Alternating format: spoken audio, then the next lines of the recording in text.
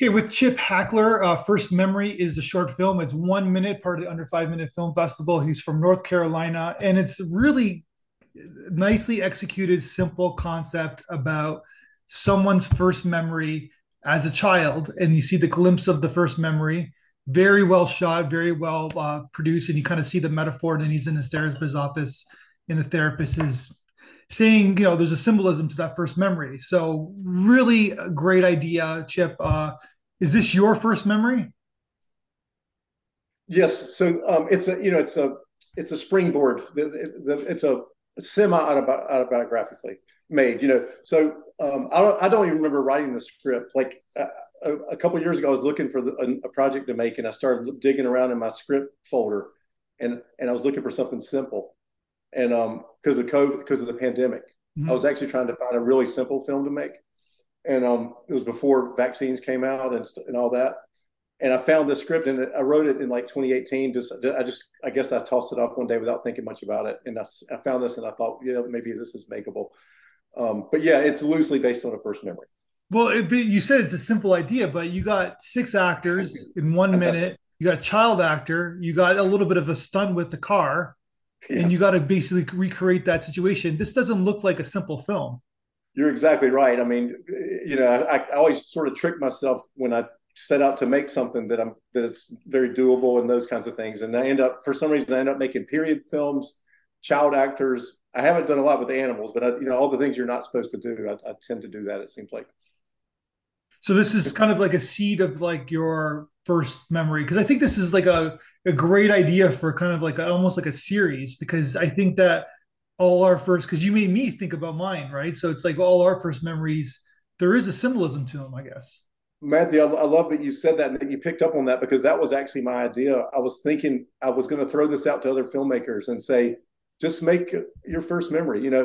Keep it as simple as you want or make it as complicated as you want. But you could do it documentary style. You could do it experimental. You could do animated. It's wide open. And that I've actually had the same thought about that and like a collection and let filmmakers just have at it. You know what? I So think that's a terrific idea. Let me ponder yeah, that yeah, do. I myself. mean, because that really was the broader idea rather than just making my own, but seeing if other people wanted to make theirs. Okay, so you wrote it and you wrote it, but you don't remember writing it in 2018. 2 years later, it's the pandemic. You want to make a film. So what's the process to make this? Like I said, it's a pretty ambitious 1 minute film. So what's the process for you? What's the next step for you? Like getting the So cast together? Like, go ahead. yeah, I mean, my process is that when I write something, so I've been making short films for about 30 years. I don't know, it may not show necessarily, but I have been doing that. And I've been doing other things as well. But my process is basically I'll write something and then I'll send it out to a few people where I trust their opinion of whether they think it's kind of worth pursuing or not. And so I'll send the script out to a few people and if I get positive feedback from those sources, then I tend to sort of take that as a little bit of a green light, and then I'll move forward, and then I have to think about how much money do I need and those kinds of things. Yeah. But you mentioned casting. Casting has gotten more and more important to me every time I make a film, and so that's definitely one of the critical first steps for me. Is like, who can I get to be in this that's going to bring it to life? So then the question for you is that you have, like I said, you have six actors. You have the mom, right? You have Yep, the child actor, then you have the adult version of the child actor, you have the therapist, and then you have the yep. two reaction shots of the people kind of observing the mom not knowing how to drive. I'm just kidding. Yeah. Well, I mean, she knows how to drive. The car's just stuck. I'm totally kidding. Yeah, no, that's good. So that's a lot of It's that's a funny big you mentioned cast. that. What's that? That's a big cast. It's funny you mentioned that because I just remembered it when you said that. I made this short film about Frank Capra, the director Frank Capra, and Yeah. it's 35 minutes long and it was shot on film. So Okay. it's set in 1935. So it was a complicated production for a short film. The only reason I mentioned it is when you said that I realized that Frank Capra's wife in the film, her name is Lucille Capra. The actors had to drive a 1930s car stick shift and had never done that before. And so we had the day we were going to film her driving the car, we had to go out and sort of give her some practice. And so it's just funny that I've done that twice now with them. with a woman driving a car and having to drive a stick shift. Yeah, well, because like I don't know how to drive a stick shift. I Yeah, don't think I can learn in a day. It's yeah. much less do it in a film, so I feel Not bad. not to mention, I mean, these cars, the owners of these cars, they care about these cars. Of course.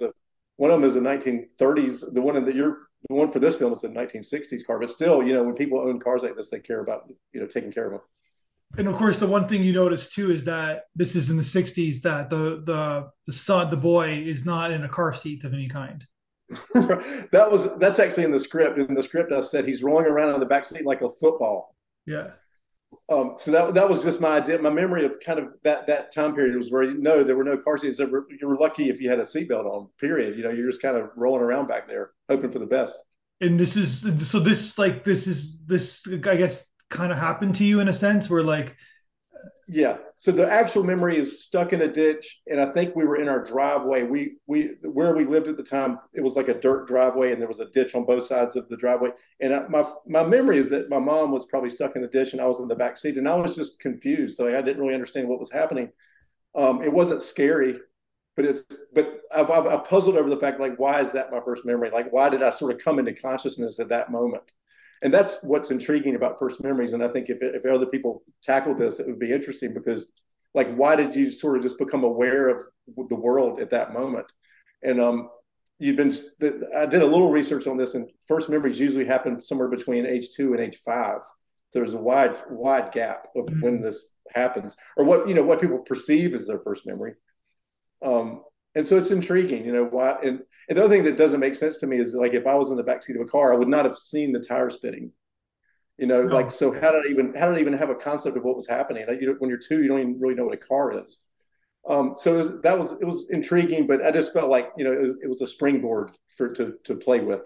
It's interesting that you said that because we're all making our own films, right? So later Yeah. on, we know what the image of a spinning tire is, so we're going to take that memory, put it to the old memory, and make that film, I guess, right?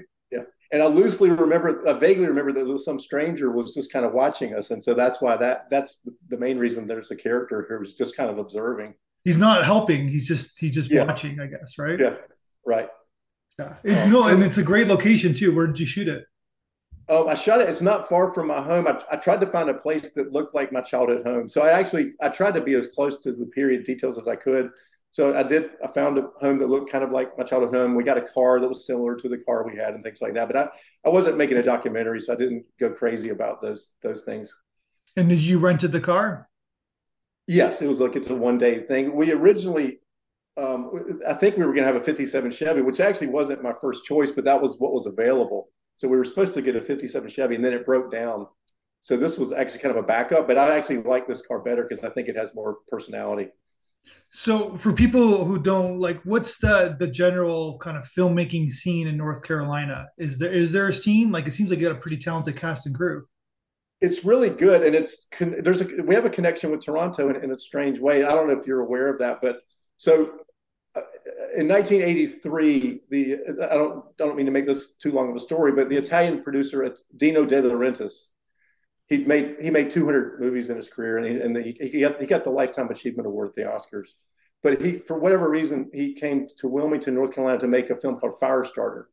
It was a Stephen King movie with Drew Drew Barrymore. Barrymore, right? Yeah. Yeah, they found a location that they liked in this area, and Frank Capra Jr. was the producer. They came here, they made that film, and they liked it. And then Dino said, "I'm just going to make a studio there because I like making films there." And so he made a studio, and that was right when I was graduating from college, right when that happened.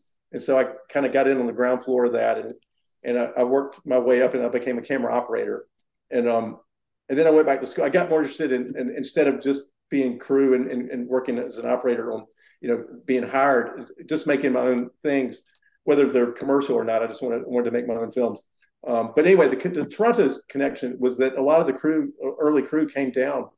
Dino had hired a gaffer from Canada, a production manager from Canada. I'm not sure what the Dino connection was with Canada, but there were a lot of Canadians on those early crews, and some of them ended up moving here. Probably because they were Canada was doing their own kind of production service, and they had established crew members that Yep. that they needed, and they were basically there was like it was like there's only so many amount of films going on in Canada, so people were probably out of jobs, and they're like, let's go up to Toronto and then pluck some people that we need to build a studio. I don't know if are you involved in the industry? I Yeah, mean, I well, guess yeah, you, for a long yeah, time I was. I guess I'm yeah, still am in my own way now with yeah, the film right. festival. So you might know some of the names, like I don't know, John Eckert. John, he was the first production manager. John Eckert. If I'm saying It his sounds name right. familiar. Yeah. And then John Ferguson, Fergie. He's been a gap. He and Jock Brandis, they're both like lighting and gaffer guys. Gotcha. They've moved here and have been here for 30 years now or 40 years. Because that's what you need. Like, so if a studio wants to go to North Carolina, for example, do a TV show, that's fine and dandy because there's tax breaks, whatever. But they need a crew. Right. We're not talking about a director and a DP. We're talking about like Yeah. electricians and sound people and transportation and hair and makeup. Like, you need a crew, right? And The, the they whole knew that they nine didn't know what they're doing. the whole 9 yards. And the Dino actually got to a point where we were making 4 feature films at a time. There was that much crew, so the studio could sustain as many as 4 feature films, and then TV series and the last big one that we did, like really big one, was Iron Man 3. Iron Man 3 filmed here. Oh, They used all 10. They when used all 10 sound stages. oh, bro, because there was that moment where he kind of like lands, I guess, in the middle of nowhere. Cape Fear That's what River, and kid. yeah, I mean a lot of it was studio stuff, well, Yeah. but so then they can make it whatever they want. Gotcha. No, I just remember that location, like it kind of had that kind of southern kind of America kind of vibe to it. So North Carolina, Yeah, yeah. yep, That's cool. Yeah. So but it's all about the tax breaks, right? These days, it's like right. Incentives, Georgia is like kind of like jumping up like on the third, like becoming like the third studio in the world. right. Yeah, I remember even in the mid '90s, we were getting a lot of TV movies. There was always talk of there's a lot of projects are going to Canada, or going, leaving Hollywood or whatever you want to Yeah, call it, but or maybe they it originated there. still is there. Yeah. Yeah, but that was always we were sort of like, I don't know if you'd call it competing. I guess we were competing, but Hollywood was looking for places to make films, and sometimes they go to Canada, sometimes they come to Wilmington. Sometimes they go to Yeah. Georgia, Louisiana, and everywhere else. So that's cool. So you've been in the industry for a long time then. Yeah, So what is yeah. your kind of quote unquote like day job? Like what is I, your my day job now, which is actually, so I was in the film industry for about 30 years, but then it overlapped. I got offered a chance to teach at the university here. We have a film program. And so I've been doing that for a number of years now. And that's really my gig now, is teaching. But that allows me to make short film, the films that I want to make. yeah. This is a great like this is one of the better like I see lots of 1 minute films. So one of the better ones I've ever seen. Like it's in terms of like the story structure, the pace, the obviously the production value. Like you obviously know what you're doing. So have you ever done a feature film? Have you ever directed a feature film? The closest thing, if you're interested, I'll send you a link to the Capra film. It should have been a feature for the amount of trouble that I put into it. Yeah, 30, you said 35 minutes, right? Yeah, and it's shot on 16 millimeter film, and it looks the same cinematographer that shot this one. So a lot of same crew. I mean, just I don't mean to sound like I'm dropping names, but like this short little 1 minute film, it was students were worked on it. So it was a combination of student crew, and some of them had never been on a film before, and I had a key grip that was on Braveheart and Legends of the Fall. That's amazing. So that gives it, that kind of combination is interesting. Yeah, there's a lot of context, like a lot of like diversity, I guess, right? A lot of stories being told. Yeah, did you shoot it? Like, I guess I'm assuming you shot it in 2 days, two different locations. So that was a little bit more complicated. So I was a little wishy-washy about the script. So I had this 1 page script, and then I thought, is it worth going to the trouble to shoot this? Because it's going to take a lot of trouble. Like you said, 6 actors. There were actually 2 child actors, they're brothers, and one of them got cut out of the final. There's supposed to be a kid in the front seat, but through the process of editing and stuff, I decided to remove that character. But anyway, there's 2 brothers. They came up from Charleston. Their mom brought them up from Charleston. So we had 2 actors from out of town. And then, like you mentioned, so it's 6 or 7 actors. But what happened was, I thought maybe the memory would work by itself, that the kid was in the back seat having this kind of experience, and the grown-ups are frustrated trying to get out of the ditch. And maybe he's, I was interested with the idea, well, maybe he's actually even enjoying this, like it's a little roller coaster ride or something. And so I tried to film it with that option in mind. And then, so we filmed just that day, just the car scene. and we edited that. And this was in the height of the pandemic. I mean, I don't even think people were even vaccinated yet. So even though we're filming outside, people were wearing masks to film outside. And people were nervous about getting close to each other and those kinds of things. And then we edited that. And then I went back to the script and I thought, I think it really needs that second piece. And the original script had the counselor scene. But a friend of mine who's teaches film and is a good filmmaker, he thought that maybe it would work by itself without the counseling scene. And so after I edited that first scene, I thought, I think it needs the counseling scene. So it was actually a year later we went back and filmed the counseling bit. Oh, gotcha. Okay, gotcha. That's funny. Yeah, that's how it works, though, right? I know. I mean, and the other thing, I edited a 5-minute version of this, and it's different. Obviously, going to be different than the 1-minute version. But then I actually got wind that there are festivals out there that sort of like the micro film. Yeah. And I kept tinkering with this, and what really happened was I decided to cut a trailer for the 5-minute film. And when I cut a trailer for the 5-minute film, I was like, this is really the essence of the story. If I tell the story in 1 minute, I think it actually works better. So that's where we ended up. It's funny how that works. It's because the film's doing well. I guess I'm assuming it's getting into every festival you submit to. It is doing well. I mean, it's such a hit or miss thing. I mean, with acceptances and awards and rejections and those, sometimes you get accepted where you don't expect and vice versa. But it's the short one is doing well. So we send you the audience from the audience feedback video. What did you think about what the audience had to say? I loved it because I felt like they got it. I mean, the things they said, I appreciated because, when you put that much work into something, you hope people are going to get it. Yeah. And I felt like that's what I felt like. So that was gratifying. Yeah, they 100%. Yeah. Like I said, it's a pretty great film. So obviously the feedback video is 10 times longer than the film itself, which I love. Right. So yeah, that's a good ratio. That's amazing. So I love to see the 5-minute version if you have one. I just was curious in the context. I'll send it to you. I'll tell you honestly what I think happened with the 5-minute version is I was trying to expand the material in editing and trying to find little moments that weren't really written. Yeah, and kind of create something that wasn't really maybe the original intention. But and I'm reasonably happy with that version of it. But then when I pulled it back and kind of crunched it back down to the 1 minute, I felt like that's the essence of it, right? That's the good analogy too. Like a lot of film, like you teach filmmaking. That's a good lesson for filmmaking, right? Because everybody I see get so many submissions where it's like, oh my God, the film's too long. It's like if you just went in there's an amazing film in here. You're repeating story beats. You're just adding things that don't need to be there. It's like, yeah. You got to get past that part where everything's precious just because it was hard to attain it. Yeah, you have to remove yourself emotionally from the shoot itself, right? Yeah, right. I mean, one thing I say is like you could climb to the top of Mount Everest and get a shot, but if that shot doesn't work for your movie, it doesn't matter. The audience doesn't care how hard it was to get the shot. It's about integrity for this. Like I'm sounding like a cliche guy, but it's like integrity for the story. You got to serve the story. Make sure that the story gets served. It's not about your own ego, right? Exactly.